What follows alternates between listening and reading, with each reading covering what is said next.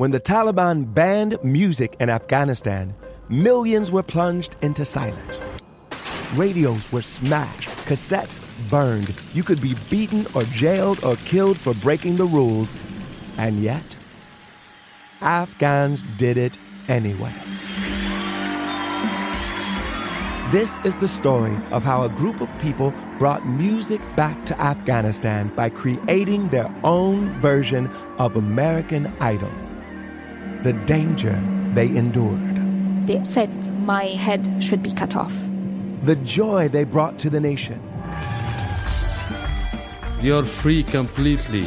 No one is there to destroy you.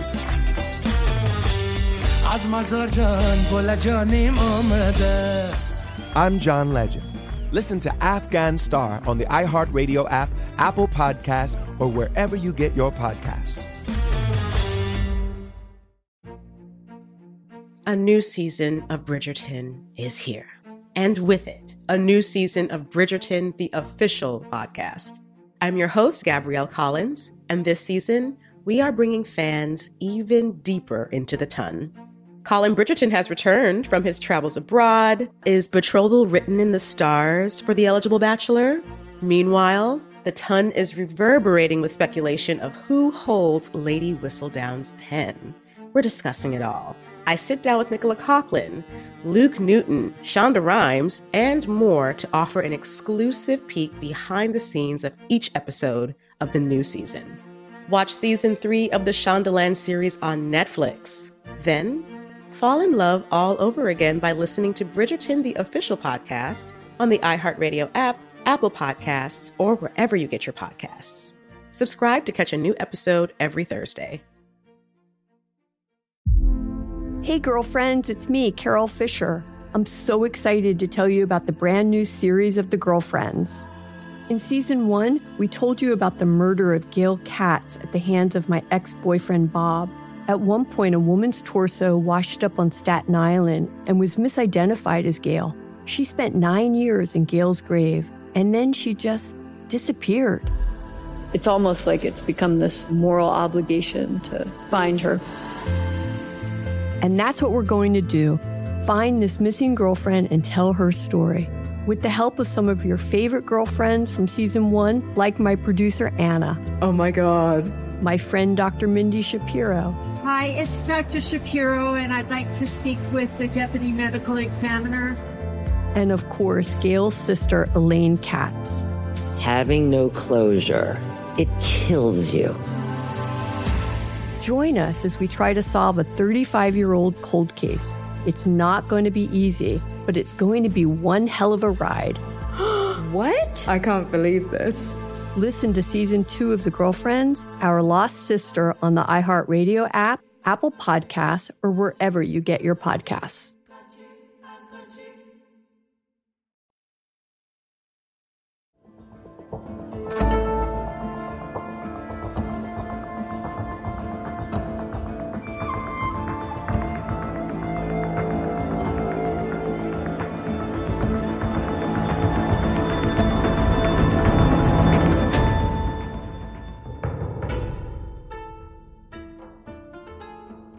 Hello, this is Let's Talk About Myths, baby, and I am your host, Liv, here with the last of the spooky season episodes for the year. Tragic as that may be, but frankly, it makes my life a lot easier if I don't have to find spooky things amongst all the ridiculousness that is Greek myth. Today's episode is really exciting. I'm talking witches. In this episode, I spoke with Maxwell Paul, who wrote the book on Rome's first witch, Canidia, and that's why he was the perfect person to talk to. Plus, we're just Twitter friends, and it was fun. So we had a really, really interesting and entertaining conversation about Roman witches and Greek witches, and interestingly, the way these two concepts diverge, because to me they're notably incredibly different in a really fascinating and bizarre kind of way. We talked about Canidia, who I'd never heard of, but who is both a comedic and bizarre and also scary and weird witch from Horace's poetry in Rome. Honestly, so fascinating. We also talked a lot about the underworld and everything to do with that, as well as mystery cults, lots of different spooky season kind of things. It was just really fun, and witches are super cool, and I fucking love them, and happy fucking spooky season! You'll note that there's also a poem, an epode, by Horace that we talk about in this episode about Canidia. The creepy one, the creepy poem about Canidia. And Maxwell gave me the privilege of being able to read his translation of it. It was really fun and creepy and dark, so stay tuned for that reading at the end of the episode.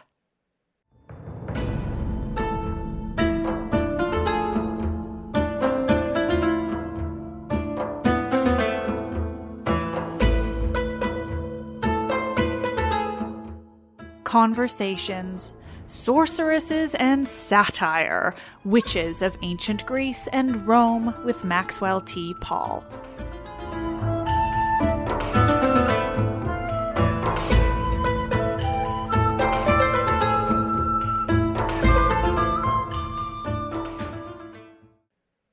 Witches. I'm so excited to talk to somebody who knows more than the minimum that I have found in the 2 or 3 books that I have. So yeah, witches in the ancient world. Yeah, witches are fantastic. Yeah, they're amazing. And I know the mythological ones super well and how limited, the sourcing is on somebody like Hecate.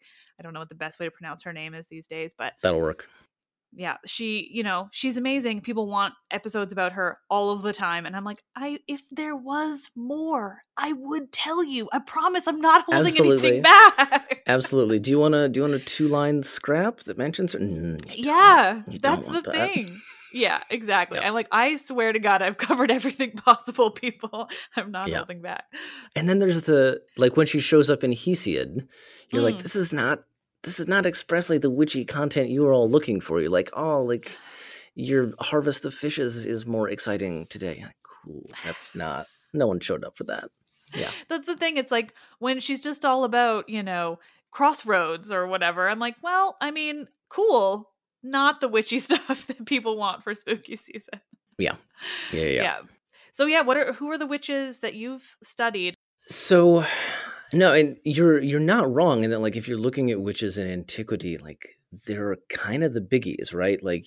You've got Hecate as the sort of divine witchy overseer kind of thing, if we're being very general. But there's Medea, there's Circe.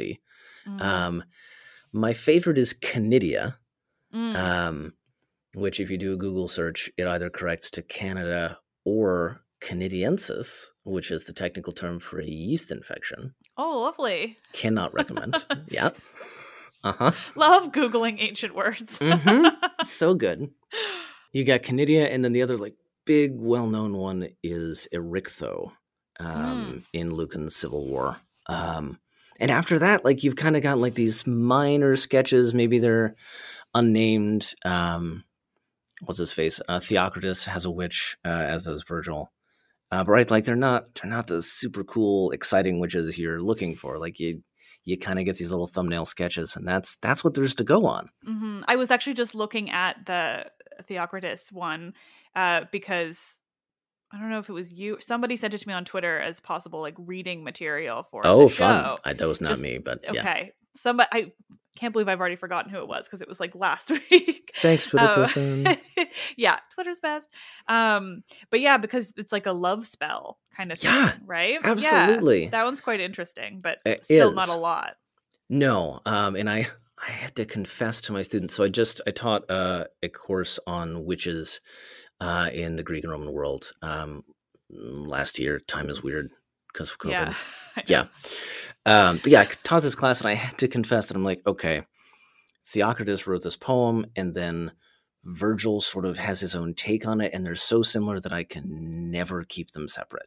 They're not. It's not like a shot-for-shot remake, but it's real close. And I'm like, I don't know. They're in love with somebody, and they would like that person to come back to them, as an insight into sort of sexual mores and or social practices. Fascinating. But as for witchcraft, it's Yeah, it's much more love magic and much less spooky season, unfortunately.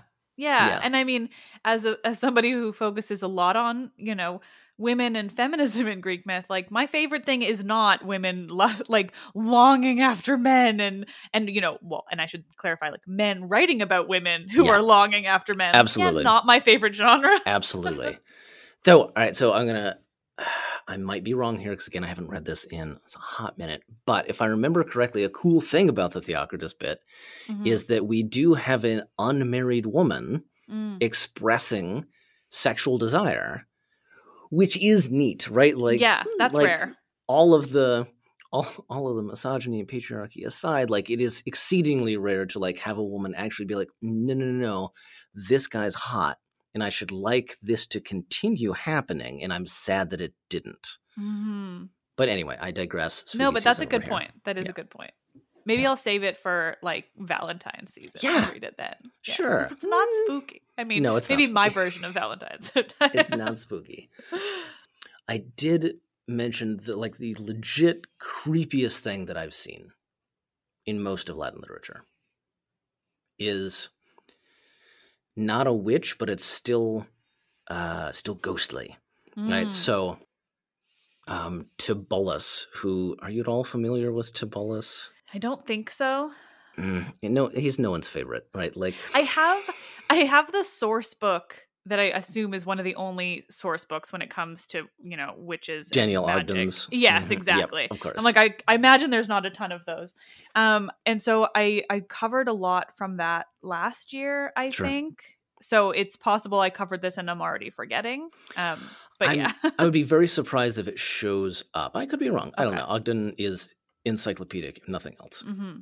So this is a guy being like, I'm in love with you. And by the way, his love interest name is Nemesis. Oh, that's good. That's a good sign. It's a great sign. Yeah. He's like, oh, like I'm so in love with you. I go to your dead sister's grave and I cry by her grave. And you should know that like she's not going to put up with you rejecting me for too long. So you better be careful, right? Like it's so manipulative. But ultimately he's like, so yeah, you'd better sort of stop rejecting me. Otherwise, the ghost of your dead sister is going to hang out by your bed while you sleep. And she's going to look all bloody and gross, just like how she did when she fell out of a window to her death. And you're like, what the fuck? What the actual fuck, Tibullus? Like, it was weird enough that you're like, I've been praying by your dead sister's grave, and now you're like, she's gonna be all mangled and disgusting like how she was in her death. And That's both hilarious and horrifying. Correct. Right? So all the witchy stuff where people are like, I will rip apart your body. You're like, oh yeah, I get it. Like I'm in a horror show, but like having this just creep into an otherwise like erotic love context is super weird. Yeah. Don't approve. No. That sounds like, now, and this might be my bias coming through, but that sounds really Roman. Like, I mean, yes. Yeah, yes. I mean, I know it is Latin, but also like it sounds Roman in its sort of darkness, I guess. Yeah, it really is. The other standout as far as like very creepy women is Erichtho. She is the subject of it's like 150 lines, where Lucan is just like, how can I describe the weirdest, most impious, witchy person ever? And you're like, all right, well, let's see what you do. And as you know, Lucan is writing very much in the shadow of Virgil's Aeneid. So just how our hero Aeneas gets to go visit the underworld in Book 6 and see the Sibyl, who is kind of witchy in that she can predict the future, but we would just probably call her prophetess. Anyway, Lucan is like, nah, in my dark world, we're going to have Erichtho also in Book 6, and we're going to get a prophecy, just like Aeneas got, but it's going to be dirty and grotesque. And okay, cool. I see the imagery. I see what we're doing. Wonderful. Carry on, sir. But it's just, it's over the top, right? Like Erichtho can't bear the light of day, so she has to sleep in a tomb. Right? Like I can't remember if she's braiding snakes in her hair, but it's something. Snakes are very key. And she's unwashed. And then we just run through like she's going to steal the flame from pyres for her dark deeds. All right, okay, that's bad. She'll also kill people. If she needs a body, she's going to kill people. And you're like, oh, I mean, okay, we're getting a little darker. It then talks about her like cutting open pregnant women and like taking their babies. Lovely. Correct. Yeah.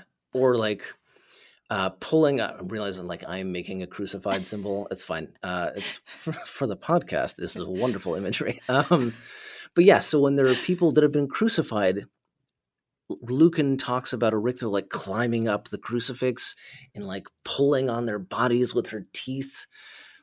I love her. Yeah, she sounds amazing. She's incredible. And after all of this, the prophecy that she eventually gets by like resurrecting a guy and like washing his innards with moon juice, it's a shit prophecy. Like it's not worth all of the effort. And she's just like, oh, well, that's what you get. Oh, yeah.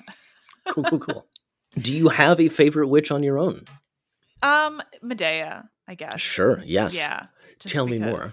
I mean, I've made this point a lot. I'm not defending murder, but I love everything she does, and I don't necessarily see anything wrong with it.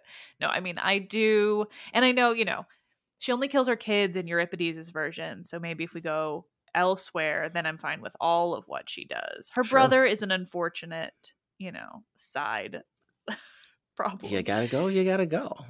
I mean, I think what it is that I like I recently read the Argonautica for the podcast. Oh. And okay.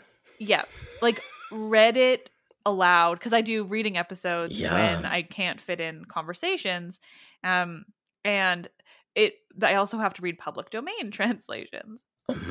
Yeah, so they tend to be very old and stuffy. And the first book section I read, I didn't do any kind of like in the moment translating of my own, and then I kind of realized it would be easy for me to change certain words to just like modern English. Yeah, you instead of thou, and like it's not that hard to do that in the moment. So but the first couple books were like pretty boring to read aloud, but then when you get to Medea, like her stuff in the Argonautica is actually incredible. It's really good. It's so good. And then I just love that she is explicitly under like a spell by a goddess, like it's very clear in the Argonautica that if it weren't for, it's got to be Hera, right? Or Aphrodite. But something like this, yes. Yeah. If it weren't for that, like she wouldn't be doing all this. She wouldn't love Jason like that. She wouldn't think that he was all that because he's ultimately not. Like he is objectively boring. Yeah, absolutely. Yeah. And so I love it because it's like, it really takes away her, it takes away her agency, but it takes away her agency when it comes to like all the murder that she did. So it's just it shows her power and her abilities while also still kind of keeping her morally clean. I don't know. I just think it's really interesting. Like it's very clear that she, and you can't necessarily pull that all the way to Euripides' play, but at least in the Argonautica, it's really like she is fully under the influence of him. It's really clear that he could not have done it without her, but also that she would not have necessarily made these decisions were it not for the goddess's like spell. So Pindar also makes it clear in, I think, one of his Pythian odes, I can't remember, that she is under a spell. Like Jason actually wields the magic yunks or something like this, right? Which is neat and brings into questions. It's like, wait a second, like I thought Medea was supposed to be the witch, but you're wielding the magic spell. All right, Jason, carry on. But yeah, the question of divine agency is a fascinating one because we talk about this all the time, right? Like just because a god has helped doesn't mean that the god is responsible, but it also doesn't mean that you're not responsible. And it's just a very interesting line to walk that I think the Greeks were very comfortable with in general. Like, like you can still do terrible things because a god made you. but like that's still kind of on you, Mm-hmm. even though we recognize like the god was involved. Mm-hmm. Yeah, that is fascinating. Mm-hmm. Man. No, Medea is delightful, especially in the Argonautica. Have you read Circe? Yes. Yeah. Okay, I would be surprised if you had not. So one of the things I just love about it is how much she mined the Argonautica for the interactions between Circe and Medea. Like picked up on so many small details, but one of the ones I just loved was that when Medea goes to Circe's island. And it's like, okay, I like kind of screwed up. I did murder my brother, and I need to be ritually purified. Obviously, Circe does this, but like a minor detail is that Circe talks with Medea in Colchian. So it's very much like you, Medea, brought this boy to my island. We're going to speak in our own language. I do not give a shit that this guy cannot follow the conversation because he does not matter to me. And you're just like, oh, it's so good. It's so good. She sees Jason for what he really is. Yeah, absolutely. Absolutely. And I'm not even sure she directly addresses Jason in that scene. Like he's there and dealt with, but like as in most other heroic business, we'd be talking to the guy. No. Yeah. So good. So good. Yeah, that's fascinating. No, but Medea's so fascinating because her in Ovid is also one of my favorites because she rides that dragon chariot so much in Ovid in a way that she does not elsewhere. Yeah. And it's like, take what you will about original sourcing or not original, but older sourcing and whatever Ovid made up and for all his stuff. I will take her riding around in a dragon chariot. Like, I covered that in a recent, I recently re-aired them, thankfully, after the Argonautica while I was away. But I did Medea episodes last year or the year before even, maybe, I don't know. Time is a flat circle. Right. Thank you. I say that all the time. All the time. I mean, especially now. I've said that pre-pandemic and now I'm like, well, now it's just true. Like, what is time? I have no idea. But yeah, and I for the first time, I really went through the Ovid sections on her, and they're just so incredible. I mean, what she does to Peleus's daughters and Peleus in general and the dragon chariot, like it's just some of Ovid's best. And I feel like it's not often referenced amidst the Metamorphoses, I think because Euripides is so famous. Yeah.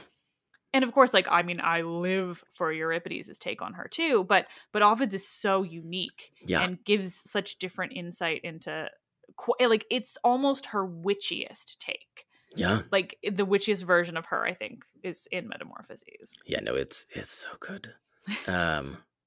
Ovid deeply loves Medea, and I am so sad we don't have his play. Right? Like, yeah, I think I spoke about that recently. I, just was reminded looking on a list of lost things. Like, oh my God. Like, and I think Euripides wrote a Cadmus, and I'm like, between those two things, I just want them more than life itself. Would be incredible. But Ovid's also got this way of humanizing her. So in his lesser known Heroides, which they're not that great. Some of them are interesting. Like, I think I've done the Medea one and Penelope. They've got some interesting pieces in them. And I think the construct is interesting. Like the fact that he did that, that alone is enough for me, Yeah, no, absolutely. Absolutely. I should clarify. I don't know if my listeners are fully familiar with the Heroides because I haven't covered them a ton. But Ovid wrote a series of letters. Like, they're letters from women to the men who kind of fucked with them. So there's like a letter from Medea to Jason. There's a letter from Hypsipyle to Jason, which is the ones I think I have kind of covered. Penelope to Odysseus, Dido to Aeneas. The Sappho one we can pretend didn't exist. Correct. So it's just a fascinating kind of just construct in general that he decided to write these things. Yeah. And what I love that you've covered both the Hypsipyle and the Medea is because we get to see in like Medea, I think a rather humanized, almost elegiac version of this sort of love-struck woman who's been wronged. And we the reader know like what she's capable of. but she seems very much just like a normal woman who has been horribly wronged by a man. You're like, yeah, I'm on board. And then hearing Hypsipyle talk about her, it's very much to like, oh, that barbarian witch. So it's clearly like Ovid being aware of like this is a person who's got different flavors, and depending on who's telling the story, she's going to be a different character, which I love. I genuinely love. It's very easy to sort of pick an author and be like, oh, in X, Medea does this. You're like, nah, he's going to give you different versions, right? Like, it's so cool. Love it. Well, and she's one of the most complex characters, I think, because of her character and because of all the different versions we have of her from all the different people over the years. Yes. You mentioned the dragon chariot. I'm going to ask this question not knowing the answer. There's the famous image of her on what I think is like a Sicilian, I can't remember the name of the pot. It's a big pot. But pottery, yep. Yes, riding a dragon chariot. Do you have any sense of the date for that? I bet you Theoi can tell me really quick, because... Right, like I think that gives us some sort of insight into like, okay, this was relatively early on. Well, I mean, and it is in Euripides, too. Yes, right. So that alone... So there's at least this concept of her as this, badass witchy person. The pottery, 4th century, actually. Ooh, okay. Yeah. But I think, I mean, this might even be more so based then off of Euripides. Sure. Well, great. I am very happy that Medea is one of your favorites. I mean, she's best. She's fantastic. And I think it's in the Argonautica where we get this sort of tour of the world as she just flies from place to place collecting all the stuff she needs. That's in Ovid. That's in Ovid. That's the Ovid Dragon Chariot that I love so much. There we are. Okay. Yeah. Wonderful. It's so extensive and fascinating that, I mean, I think it's while she's collecting the things to then completely take out Peleus's daughters. Yes. And it's so extensive and it's visceral and weird, and she sort of tours around collecting all of these things from her dragon chariot. A delight. Have you covered my favorite spooky witch, Canidia? No. Okay. No, and that's what I would love from you, because I've even seen she's in your Twitter bio. She is. I'm obligated to talk about her because I wrote a whole ass book about her. There we go. They said it couldn't be done. And I do mean literally multiple presses said, we don't want a book just about Canidia. But someone eventually said yes. So Canidia is weird in that she shows up in 6 poems by Horace. And honestly, a lot of people don't read Horace much, so it's not surprising that she's flown underneath the radar.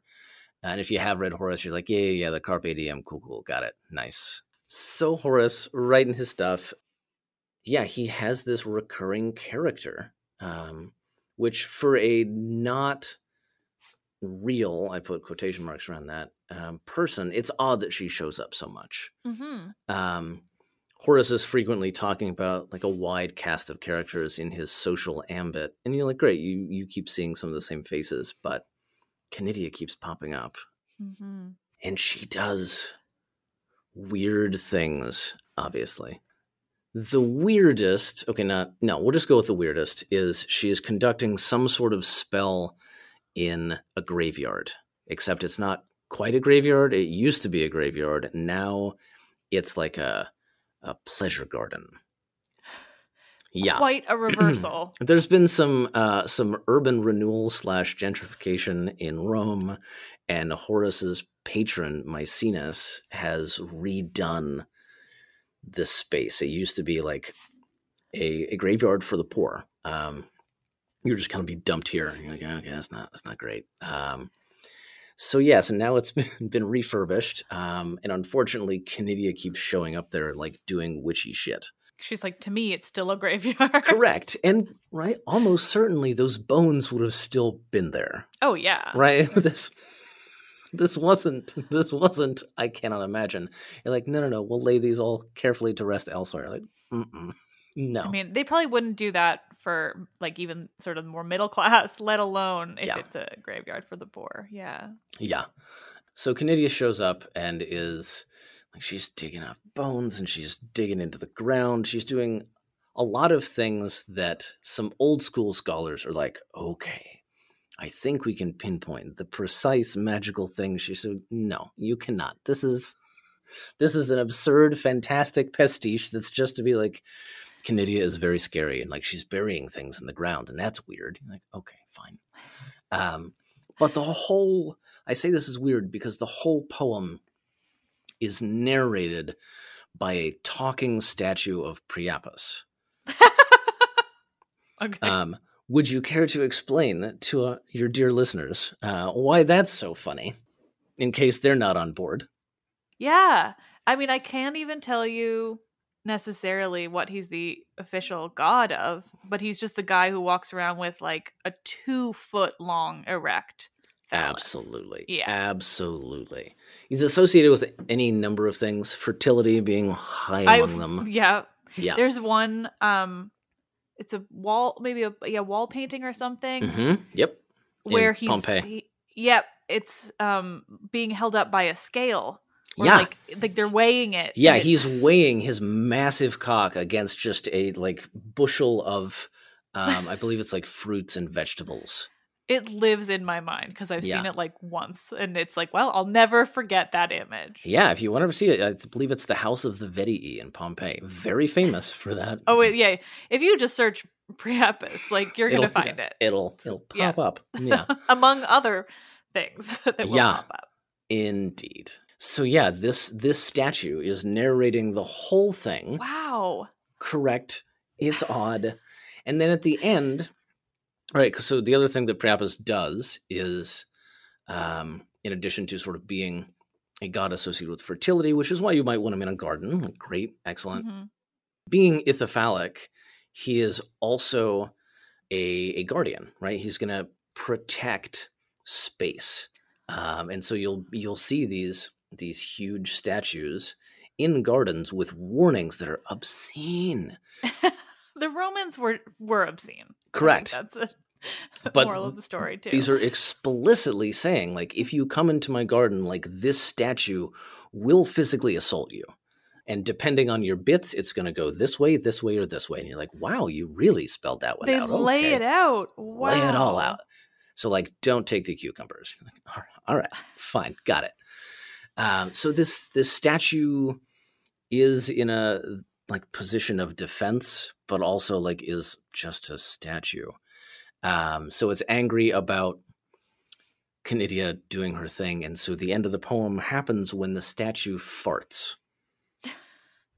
And then Canidia and her friend Sagana, they're shocked and their teeth fall out and their wigs fall off and they go run. Maybe it's not their teeth, whatever. Like they lose some accoutrement, certainly a wig, and go running off back into the city. And you're like, ha ha ha ha, there was a witch, but the farting statue of Priapus drove them away. Is this supposed to be scary or funny or both? I think it's supposed to be funny.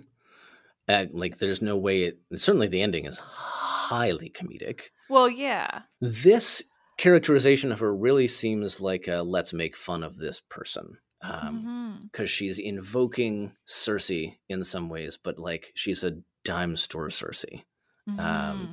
She's invoking the witches of Theocritus and Virgil, but is also a dime store version of them too, right? Like, so at every turn, she's just not living up to the people she's trying to be, and then gets chased off by a fart.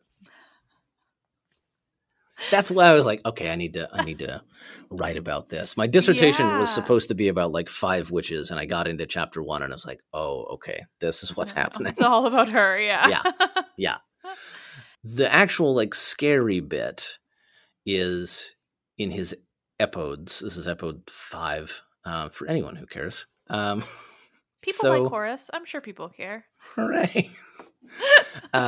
She and like 3 of her witch buddies have caught a young Roman boy, and they have buried him alive in what seems to be their house, and they're going to starve him to death so they can make a love potion out of his organs. Ooh. It's pleasant. Mm-hmm.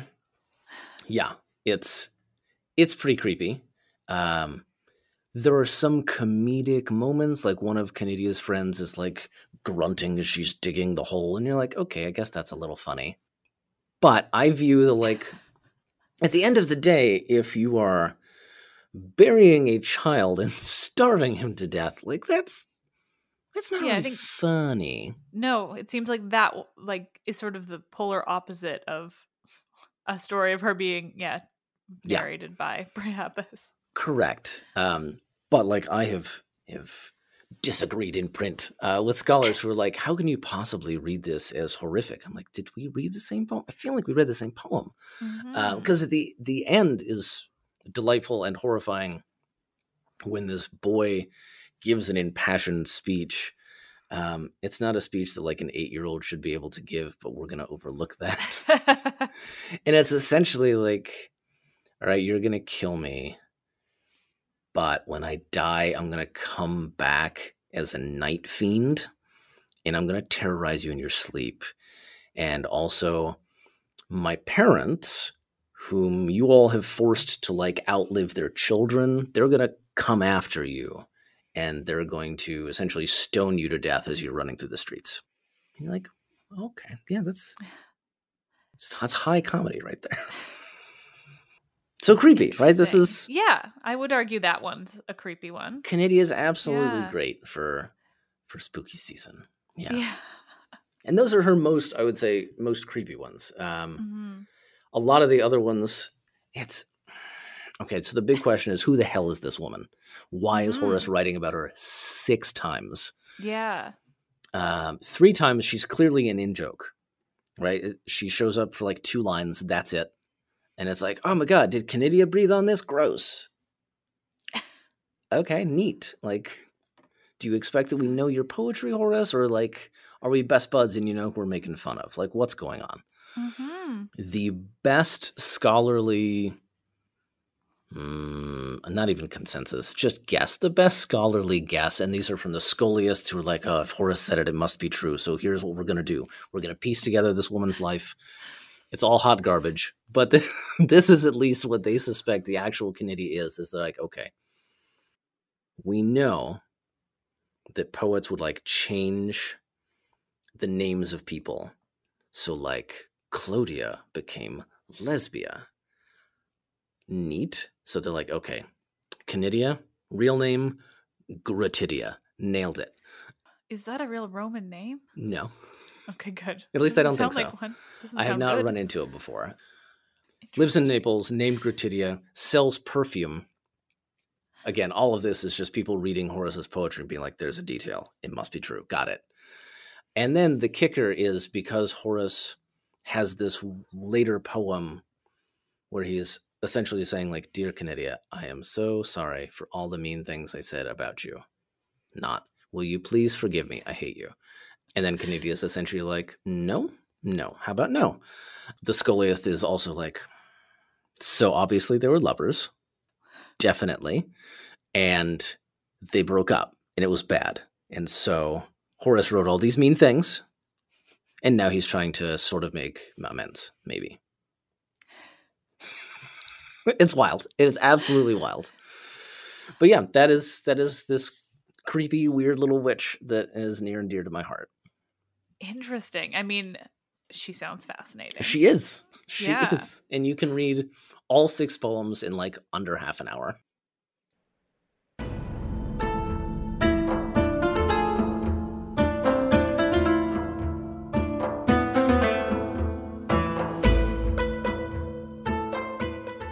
When the Taliban banned music in Afghanistan, millions were plunged into silence.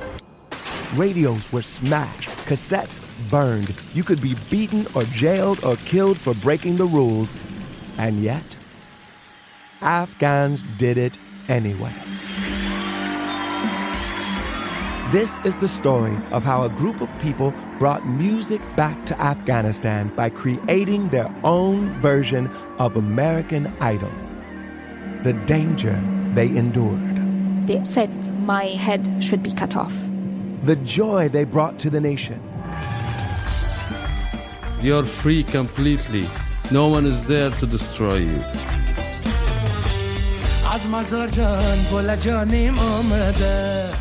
I'm John Legend. Listen to Afghan Star on the iHeartRadio app, Apple Podcasts, or wherever you get your podcasts.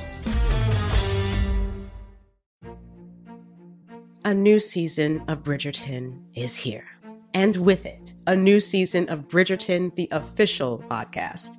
I'm your host, Gabrielle Collins, and this season, we are bringing fans even deeper into the ton. Colin Bridgerton has returned from his travels abroad. Is betrothal written in the stars for the eligible bachelor? Meanwhile, the ton is reverberating with speculation of who holds Lady Whistledown's pen. We're discussing it all. I sit down with Nicola Coughlan, Luke Newton, Shonda Rhimes, and more to offer an exclusive peek behind the scenes of each episode of the new season. Watch season 3 of the Shondaland series on Netflix. Then, fall in love all over again by listening to Bridgerton, the official podcast, on the iHeartRadio app, Apple Podcasts, or wherever you get your podcasts. Subscribe to catch a new episode every Thursday. Hey girlfriends, it's me, Carol Fisher. I'm so excited to tell you about the brand new series of The Girlfriends. In season 1, we told you about the murder of Gail Katz at the hands of my ex-boyfriend Bob. At one point, a woman's torso washed up on Staten Island and was misidentified as Gail. She spent 9 years in Gail's grave, and then she just disappeared. It's almost like it's become this moral obligation to find her. And that's what we're going to do. Find this missing girlfriend and tell her story. With the help of some of your favorite girlfriends from season 1, like my producer, Anna. Oh my God. My friend, Dr. Mindy Shapiro. Hi, it's Dr. Shapiro, and I'd like to speak with the deputy medical examiner. And of course, Gail's sister, Elaine Katz. Having no closure, it kills you. Join us as we try to solve a 35-year-old cold case. It's not going to be easy, but it's going to be one hell of a ride. What? I can't believe this. Listen to season 2 of The Girlfriends, Our Lost Sister on the iHeartRadio app, Apple Podcasts, or wherever you get your podcasts.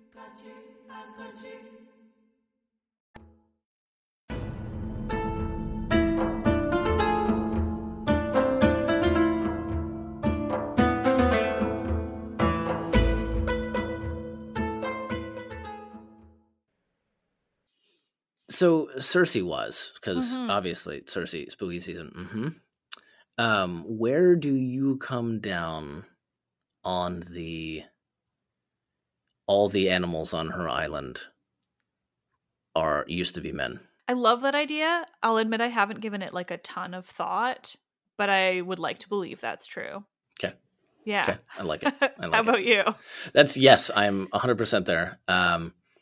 Especially because it gives such a macabre cast to Odysseus's first encounter, wherein he kills this stag, and you're like, that definitely used to be a dude, and you fed him to your entire crew. And it also makes there's a slight detail that the stag, it's either wasn't running away as expected, or it was doing something that made it a touch easier to kill. And you're like, yeah, that was a guy you murdered and ate. I mean, yeah. It's Odysseus. Correct. It's Odysseus. Yeah. Totally fine. But no, I absolutely love Cersei, and it's so unfortunate, that in the Odyssey, she doesn't really get to shine as much as a character you think she should be able to, because she's very much I'm here to help you. I'm like, okay, fine. She is, at least because, of course, the Odyssey is most of what we have. Yeah. But she's still quite unique in it. Oh, yeah. Just as a woman enough that I'm okay, no, I'm with you. You know, she does stand up for herself. I appreciate that she's I won't do anything until we've already had sex. That's where I draw the line. Yeah. I also appreciate that it does also seem like Odysseus consents. You know, I do want to make that clear. It doesn't, I don't take it as, I think Calypso down the line, that's definitely compelled. There's yeah. yeah. But with Cersei, it seems like he's kind of looking at her and he's like, well, she doesn't seem so bad. She's kind of hot. Like, it's been a while. Yeah. You know? And right, it's a little hard to argue that the guy who just pulled a sword is being coerced into something. Well, exactly. Yeah. It's like, you know, he probably could have forced her to transform his men without that. And meanwhile, he was like, well, sure, yeah. Oh, shucks, that's what you want? Okay, well, only if that means you really will transform them back. She holds so much power, and she is very unique when it comes to just like characters of women, you know, in myth of she gets what she wants. She, you know, she really does sort of draw the lines, and she, aside from the moment where Hermes like inexplicably helps Odysseus defeat her in some kind of way. Absolutely. Which is such a odd moment. It doesn't really fit. You know, it's it's a weird little bit. I was talking about that with somebody else I was recording with the other day as well, because I mean, it's interesting in Madeline Miller's Cersei that she makes that based in a relationship between them.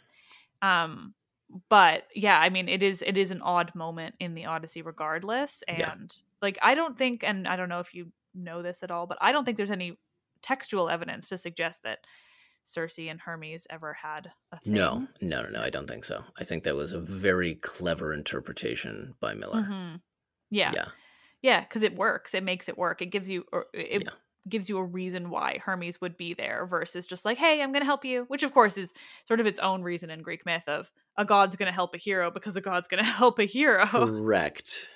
Right, which then gets us back to, as you were talking about, the sort of divine agency. We could be like, oh, like Odysseus did overcome Cersei. Like, I mean, not really. Not really. Hermes did, but like reflected, it's all mixed up in there. What would have happened to Odysseus if Hermes hadn't just happened to come in and say, like, here's this moly. Like, go with it. Death is what happens. Yeah.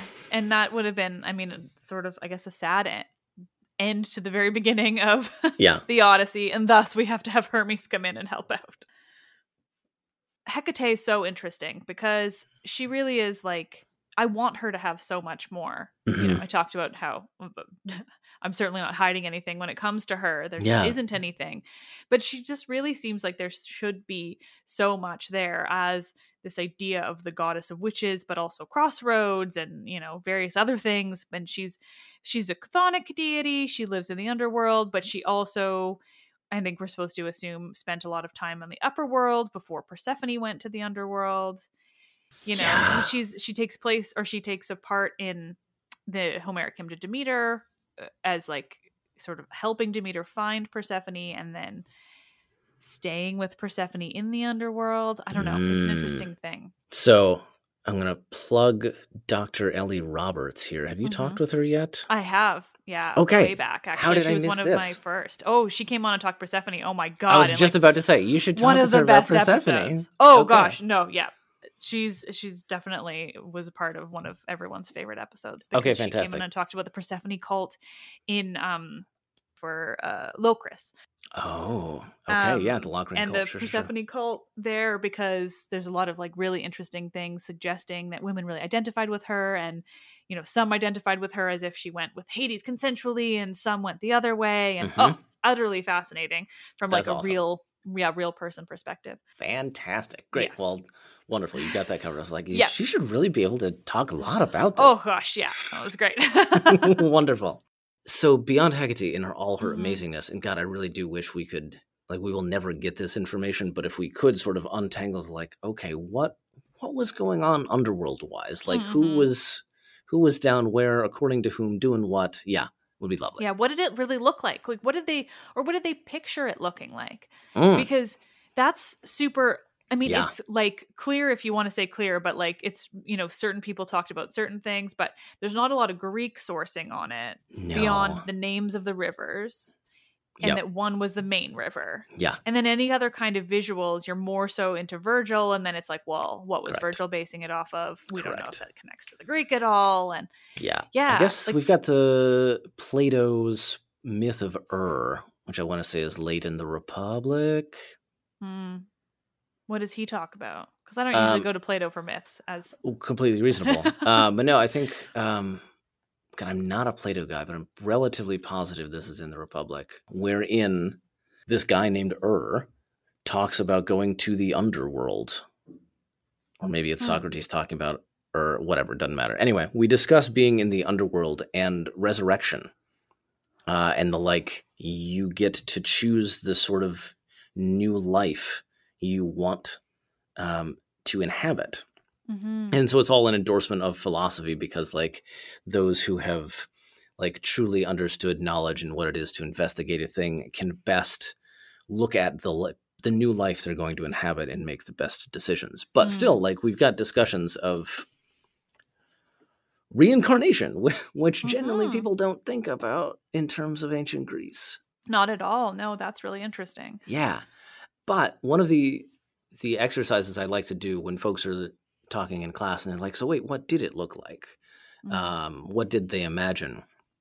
And so we're like, okay, cool. What we're going to do is we've got a class of 20 people, all of whom, if they are not Christian, have at least grown up in or spent a considerable amount of time in sort of Christian-dominated United States in the 21st century. Well, yeah. I mean, Canada's exactly the same, right? In North America, you get, I'm not remotely Christian or religious or anything, and I feel like I've gotten enough information. Yeah, there's enough ambient noise. You're yeah. Great, got it. And so you're like, okay, everybody, let us try to write down how we understand either hell or heaven, pick one. Mm-hmm. And you're like, oh, even with everybody all in the same room with very similar backgrounds as far as this goes, again, even if you have nothing to do with Christianity personally, you've absorbed it. Even then, you're you've got wildly disparate ideas. Some folks are going with the angels and the halos and the hanging out on clouds, and other folks are like, no, it's some completely different thing. It's just white space, or maybe there's not actually heaven. And you're like, okay, great. So we can't agree. Mm-hmm. And largely we're coming in the same place, trying to come up with a diachronic explanation of what would have worked for Greeks over a course of centuries or millennia, let alone from city-state to city-state. You're like, just try to pin down, what did this person at this one point over here think? Yeah. But even that, we don't really have much, which is what's so interesting. No. Right? It's I don't know if they didn't want to talk about it, or if they didn't think about it, or they just didn't write it down. I mean, they definitely talked about it, or definitely wanted to talk about it. Mm-hmm. Right? Because it seems to dominate so much, at least in terms of mystery cults, right? There's so much out there within, we should be all concerned with the underworld. Yeah. Yeah, that's true. The mystery cults alone, but then they're even more mysterious. Correct. Unfortunately. Correct. Those damn things. I know. I've been looking into the Samothracian mystery cult lately. Which I know nothing about. Please tell me. So, I mean, I can't find a ton. I mean, it's just generally fascinating because I didn't even know about it at all. I've literally never heard of it. The only thing I know about Samothrace is there's the winged Nike of Samothrace. Yes, which turns out, if you Google Samothrace, it's 90% Nike. And I'm like, okay, but what if I want to know about the island? And they're like, nope, just here's the Louvre. And I'm like, fuck off. So no, the Samothracian mystery cult was the second biggest mystery cult next to Eleusinian. Excuse me, what? Thank you. I'm glad I'm not the only one who learned this and was like, what the actual fuck? No. Second biggest. It was enormous. They say the Argonauts were inducted. Most of the buildings that we know of are Hellenistic, so maybe it's just that it was super late. It looks like, I don't know if it was the Philip that's Alexander's dad or just another Philip. Sure. There's a lot of Philips in Macedon, but they built a lot. There's a lot of Macedonian work and from the Hellenistic period and everything on Samothrace. Huh. But in top of just in terms of the mystery cult, they had this enormous temple complex sanctuary which has 8 buildings. It's huge and is mostly an archaeological site now, huge amounts to find.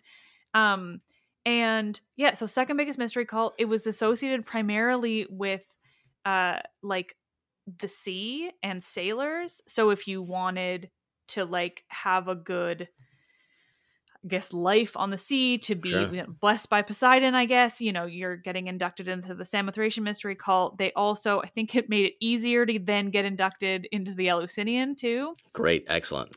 Buy one, get one free. Exactly. Yeah. But then at the same time, because of how close Samothrace was to Lemnos, it's super associated with Hephaestus, even though it seems like the purpose was safety for sailors. But is Lemnos the place that what's-his-face gets abandoned as well? Yes. And also generally is just like Hephaestus's island. Okay. Wait, why? Is it volcanic? I don't think so. Huh. It's weird. I don't know, but it's like even in the it's in the story in the Odyssey. Was it Odyssey or the Iliad? Where it's like the side story where Hephaestus catches Aphrodite and Ares. Oh, sure. Yep. Right? Yep. Yeah, when he angrily storms off, he goes to Lemnos. And that's where he says like that's how he tricks them too. He's like, I'm going to Lemnos, pretends to leave. Yep. Yeah. And catches them. So there was this whole the like Kabiroi, which are the two mystery gods of Hephaestus. They're really deep in the Samothracian mystery cult. Huh. It's fucking fascinating. Huh. Is that where we've got those weird Kabiroi vases. With I don't think I know about them. Oh, okay. So if I remember correctly. So yeah, there are these vases referred to as the Kabiroi vases. That depict, among other things, Odysseus and Circe. Oh, interesting. And they're comic in that Circe is like sort of an old crone, and Odysseus has got a pot belly and his dick's hanging down to his knees. Yeah. Weird. Yeah.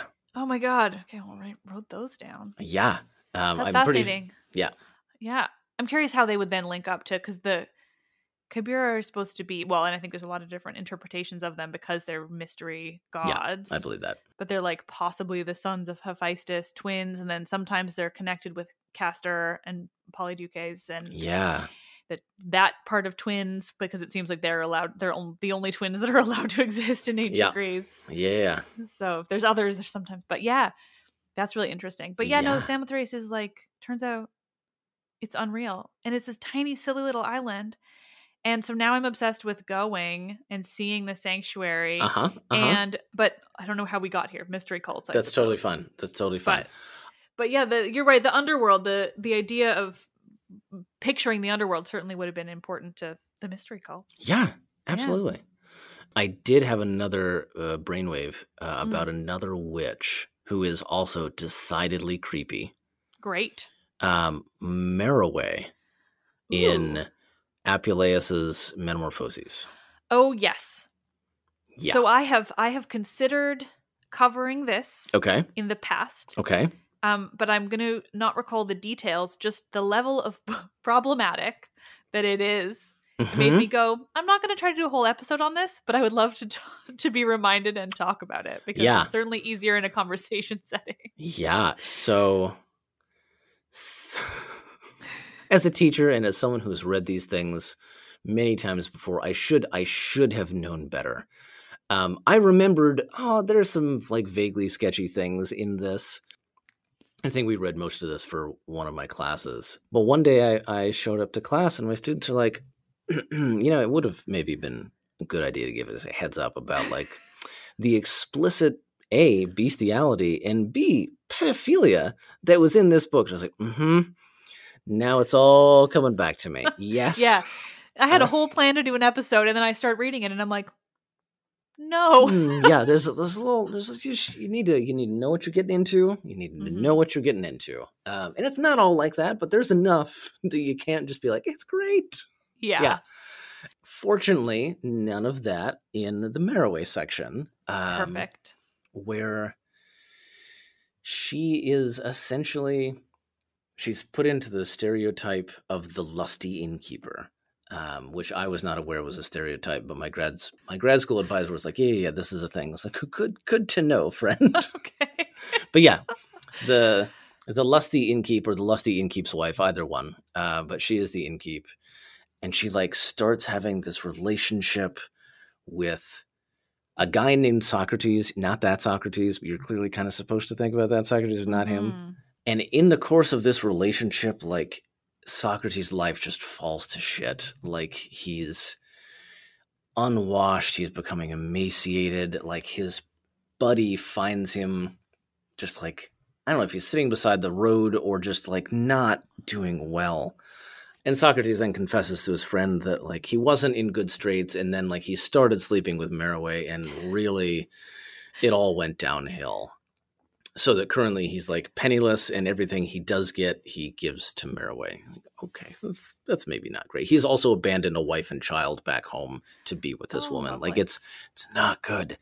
And so his new buddy is like, hey, maybe let's get you back on your feet. Let's kind of get you moving again. It doesn't work. It does not work terribly well, because Socrates is like, look, Meroe has powers. You can't just like talk shit about this woman. She's gonna get you.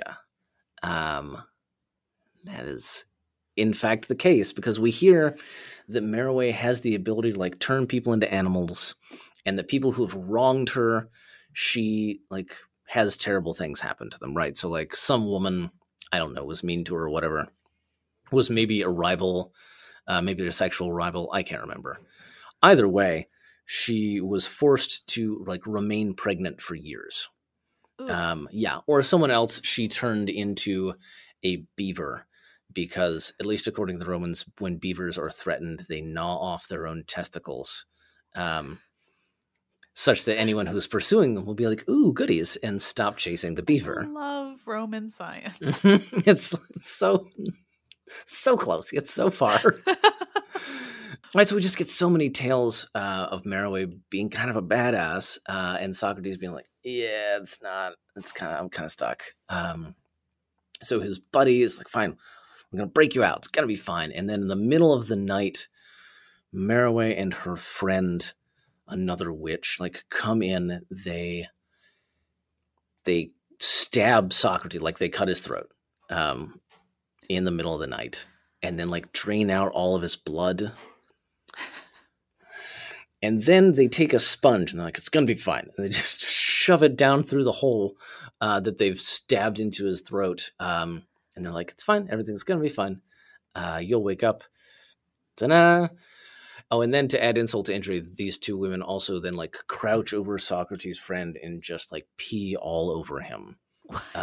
Yes, like it's a whole thing. I'm sure if anyone wanted to do a Freudian reading of this, it would be completely possible. And then they leave.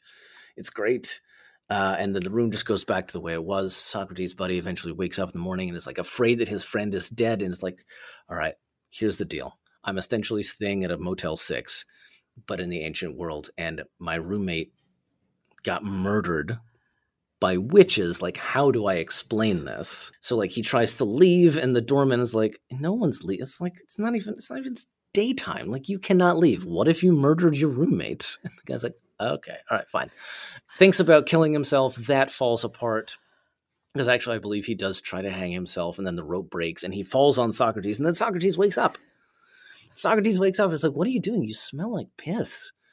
So it's a funny tale. And then these two like go off about their business right up until the point that Socrates like tries to take a drink from a river, and then suddenly the story is all true again, right? The sponge pops out of the hole, and Socrates is dead, and you're like, okay, cool. It's a great time. Wow. Yeah, it's so many things. So many things. And it's like one of 3 really weird witch stories that happen in the first 2 books. That's the thing about that book. I mean, so I read Cupid and Psyche when I was real young. Yeah. I love Cupid and Psyche. I have revisited it. I definitely did not give it the right amount of justice in terms of the level of creepy that does actually exist within that. Yeah. But I mean, I've read that a lot. Sure. And then even though there's definitely some like major weird consent issues that, should be talked about, I did not. And I kind of want to go back, but I also don't. It's people's favorite episode. And I'm like, okay, that's fine. But, besides that, like, it's still pretty normal and nice. And it's quite a lovely story. And then the rest of that book is wild. Batshit insane. Yes, I've 100%. only tried to read bits of it, and I'm like, what is this? Like, how is this the book that contains Cupid and Psyche? So here's the thing. So first, you probably maybe already talked about this in your episode. Did you talk about Beauty and the Beast? I don't remember if I did. I mean, I know that Beauty and the Beast is based on Cupid and Psyche, for sure. Which as soon as you start making critiques of that, you're like, oh, wait a second. Delightful. Anyway, wonderful. Great. You're on the same page. So as I said, I'm not a philosophy guy, but people smarter than I am have been like, okay, so here's the deal with Apuleius. He is a Neoplatonist.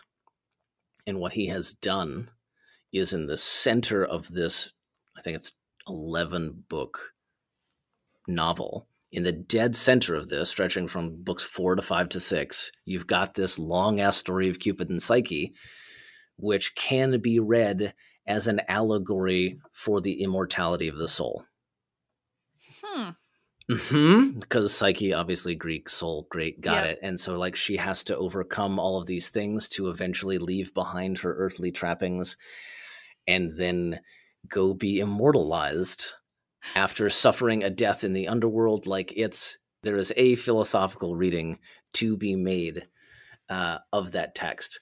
I am not endorsing it 100%, but it does at least go some way to being like, what the fuck is this doing here? And why did you put so much importance on this? Yeah, because it feels very out of place. I mean, again, I haven't read the rest of it, but I've read little bits in and around it. But it feels out of place. It's definitely surrounded by weirdly bizarre things. And, of course, the consent issues would not have really been an issue back then. Correct. So it would have been even more out of place. It would have been even more like, this is a beautifully romantic tale in the midst of utter nonsense. Yeah. And even more nonsensical is the final book, where it's just a detailed description of what would appear to be initiation rites into the cult of Isis. Book 11 is bananas. Wow. Yes. And so a lot of scholars have done work on this, and they're like, what? Like, is this, like, if you're actually revealing mysteries, is that legit? Is this satire? What's happening here? Yeah. Book 11 is absurd. Yeah. Yeah. Oh, that's fascinating. Yes. I mean, so it's such a weird book. It's such a weird book. Yeah. Now, back to the witch in it. Yes, please. Because as you were talking about it, I just kept thinking, so, I mean, how much do we think, certainly these types of witches, the Roman, I would say specifically, the Greek is harder because they span mythology in a different way. Yeah. But how much are these women or these witches commentary on women, basically? Oh, sure. Yeah. I mean, I think one of my standard bylines when we're reading ancient texts is that the vast majority of what we're reading is written by elite men, for elite men, about elite men, right? So it's really hard to extricate discussions or sort of snapshots of women from that context, because you're like, even if you have sort of the most well-intentioned Roman author, like, this is still very much being produced by Roman men, again, largely for Roman men. Which is what leads me to say, or just imagine that these women are sort of in jokes of wives, right? God, they can be so much. They're always trying to trick me or, poison me, or I don't know, all these different things. It just feels it feels like an in-joke commentary on that's certainly their opinions. Certainly a read, and not one that I disagree with. I will say I had a very pointed and cogent critique of some of my work by, I don't know how she pronounces her last name, Pauline Rapat, I believe. And one of the things that she pointed out is that underneath a lot of these stories about witches, and beyond the literature, actual evidence we've got of on the ground magical practice, what we can see is a demonstration of actual anxiety by women about the lives and relationships that they had.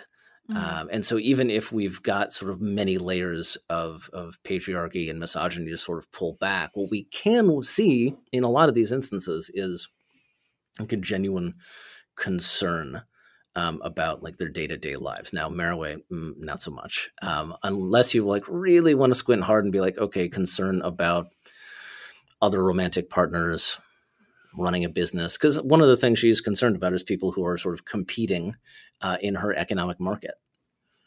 So that men would be concerned that women would use their magic wile. She's like, okay, I see what you're doing here, buddy. Yeah. But no, on the face of it, you were absolutely correct that a lot of this is just guys projecting their own anxieties. Mm-hmm. Absolutely. Mm-hmm. Yeah. Yeah, that's just interesting. Also, I kept thinking too, like at the beginning at least, but does that make Cersei a lusty innkeeper? I think some people would absolutely argue that she would fall into that category. Yes. Yeah. Mm-hmm. I mean, yeah. Certainly at the beginning. I mean, she does house them for a year. Yeah. And indeed. She starts things off with, all right, I'm going to get some and then I'm going to help you. Mm-hmm. Yeah. So, I mean, I kind of like it. Yeah, indeed. I mean, well, this has been a perfect conversation about witches. I've learned so much about Roman ones. It's great because my sourcing on Rome is not remotely as good as what I can find for Greece. Happy to be of help. Well, yeah. I mean, thank you so much for doing this. This has been really great. Thank you for having me. I really appreciate it. Very happy to. Where can listeners find you? You do TikTok, so you should promote the heck that's out of it, true. among Indeed. other things. I'm teaching at Earlham College down in Richmond, Indiana. Great place. And you can find me online on TikTok at Prof Maxwell. It's a really pretentious name, but it works fine. And on Twitter, I'm at Veneficus Ipsa. Yeah, with a V. Yep. Okay. That one's a little harder to find, I would argue. That's why I renamed myself Prof Maxwell on TikTok. Yeah. Smart. Yeah, thank you. So there we are. Wonderful. And you have a book about Canidia, so that's do. very cool. I do. Yeah. Well, thank you again for having me. I really appreciate it. Thank you. I'm thrilled.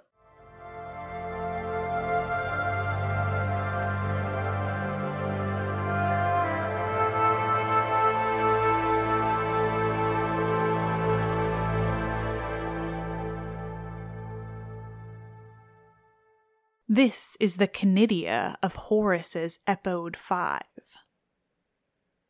Oh, whatever god above guides the world and the human race, what does this commotion mean? Why are all your cruel faces turned against me alone? I beg you by your children, if Lucina was invoked at their actual births by this futile band of purple, by Jupiter who is sure to condemn these acts, why do you gaze at me like a stepmother or like some wounded beast?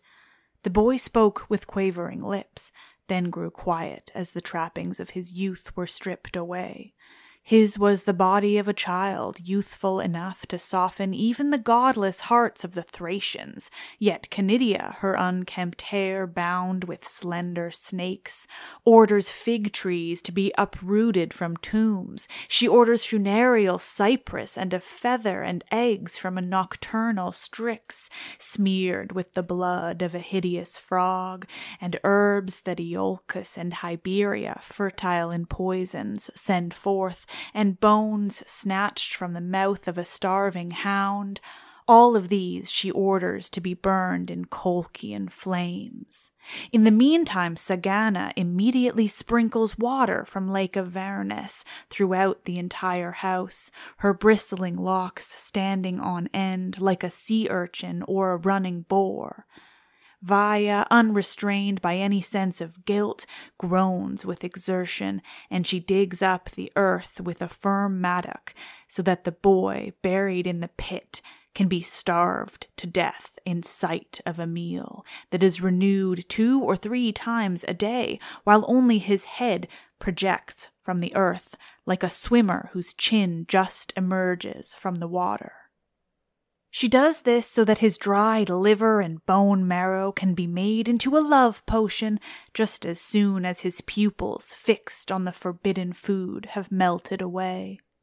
If a Crimean Folia, she with the lust of a man, were not in attendance, opulent Naples could not believe it, nor could any of the towns nearby, after the stars have been charmed by her Thessalian voice. She rips them from the sky along with the moon. Now, as fierce Canidia gnawed at her untrimmed thumb with a blackened tooth, what did she say, or what did she leave unsaid? Night and Diana, not unfaithful overseers of my affairs, you who maintain silence when the sacred rites occur, now be at hand, now turn your wrath and power against hostile homes. While the listless beasts sleep sweetly in the treacherous woods, the bitches of the Suburra bark at that adulterous old man, something everyone laughs at, smeared with an ointment whose better my hands have never fashioned. What happened? Why are the dire poisons of Medea the barbarian not working? With these she took her revenge and escaped that haughty concubine, the daughter of great Creon. With a cloak, a gift rubbed down with slime, she snatched the new bride away in flames. Yet no herb, no root hidden in a treacherous place escaped my notice. He sleeps in a bedchamber laced with the forgetfulness of all other mistresses. He walks about, freed by the spell of a more powerful witch. Varus, you are soon to weep profusely. Not through the use of my usual potions will you run back to me, and your mind, though summoned by Marcian chance, will not return. I will prepare something else, a better potion to pour upon you in your reluctance, and the sky will sooner sit beneath the sea with the earth stretched atop it before you fail to blaze with passion for me like bitumen in black flames. After this, the boy no longer sought to soften the godless women with gentle words, but doubtful as how to break the silence, sent forth Thyestean oaths. Magic poisons are not strong enough to confuse right and wrong or human vengeance. I shall pursue you terribly. My terrible hatred will be appeased by no sacrifice. Condemned to die when I breathe my last, I shall return, a fury of the night, and as a shade I shall claw at your face with hooked talons. This is the power of the gods of the dead, and sitting astride your restless hearts, I shall steal your sleep through fear. A crowd attacking you hideous old women with rocks will stone you street by street, and afterwards the wolves and the birds of the Esquiline will tear apart your unburied limbs, and the sight will not escape the notice of my parents, alas, who were forced to survive me.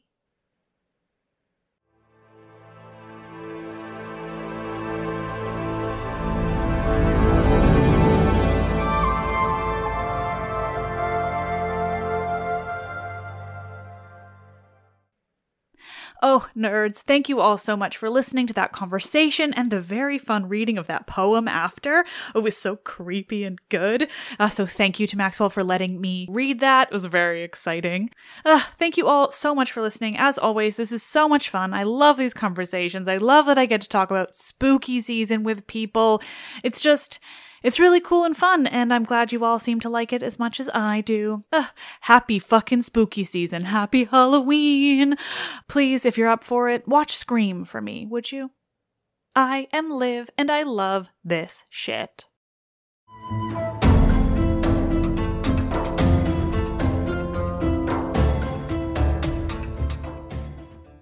When the Taliban banned music in Afghanistan, millions were plunged into silence. Radios were smashed, cassettes burned. You could be beaten or jailed or killed for breaking the rules. And yet, Afghans did it anyway. This is the story of how a group of people brought music back to Afghanistan by creating their own version of American Idol. The danger they endured. They said my head should be cut off. The joy they brought to the nation. You're free completely. No one is there to destroy you.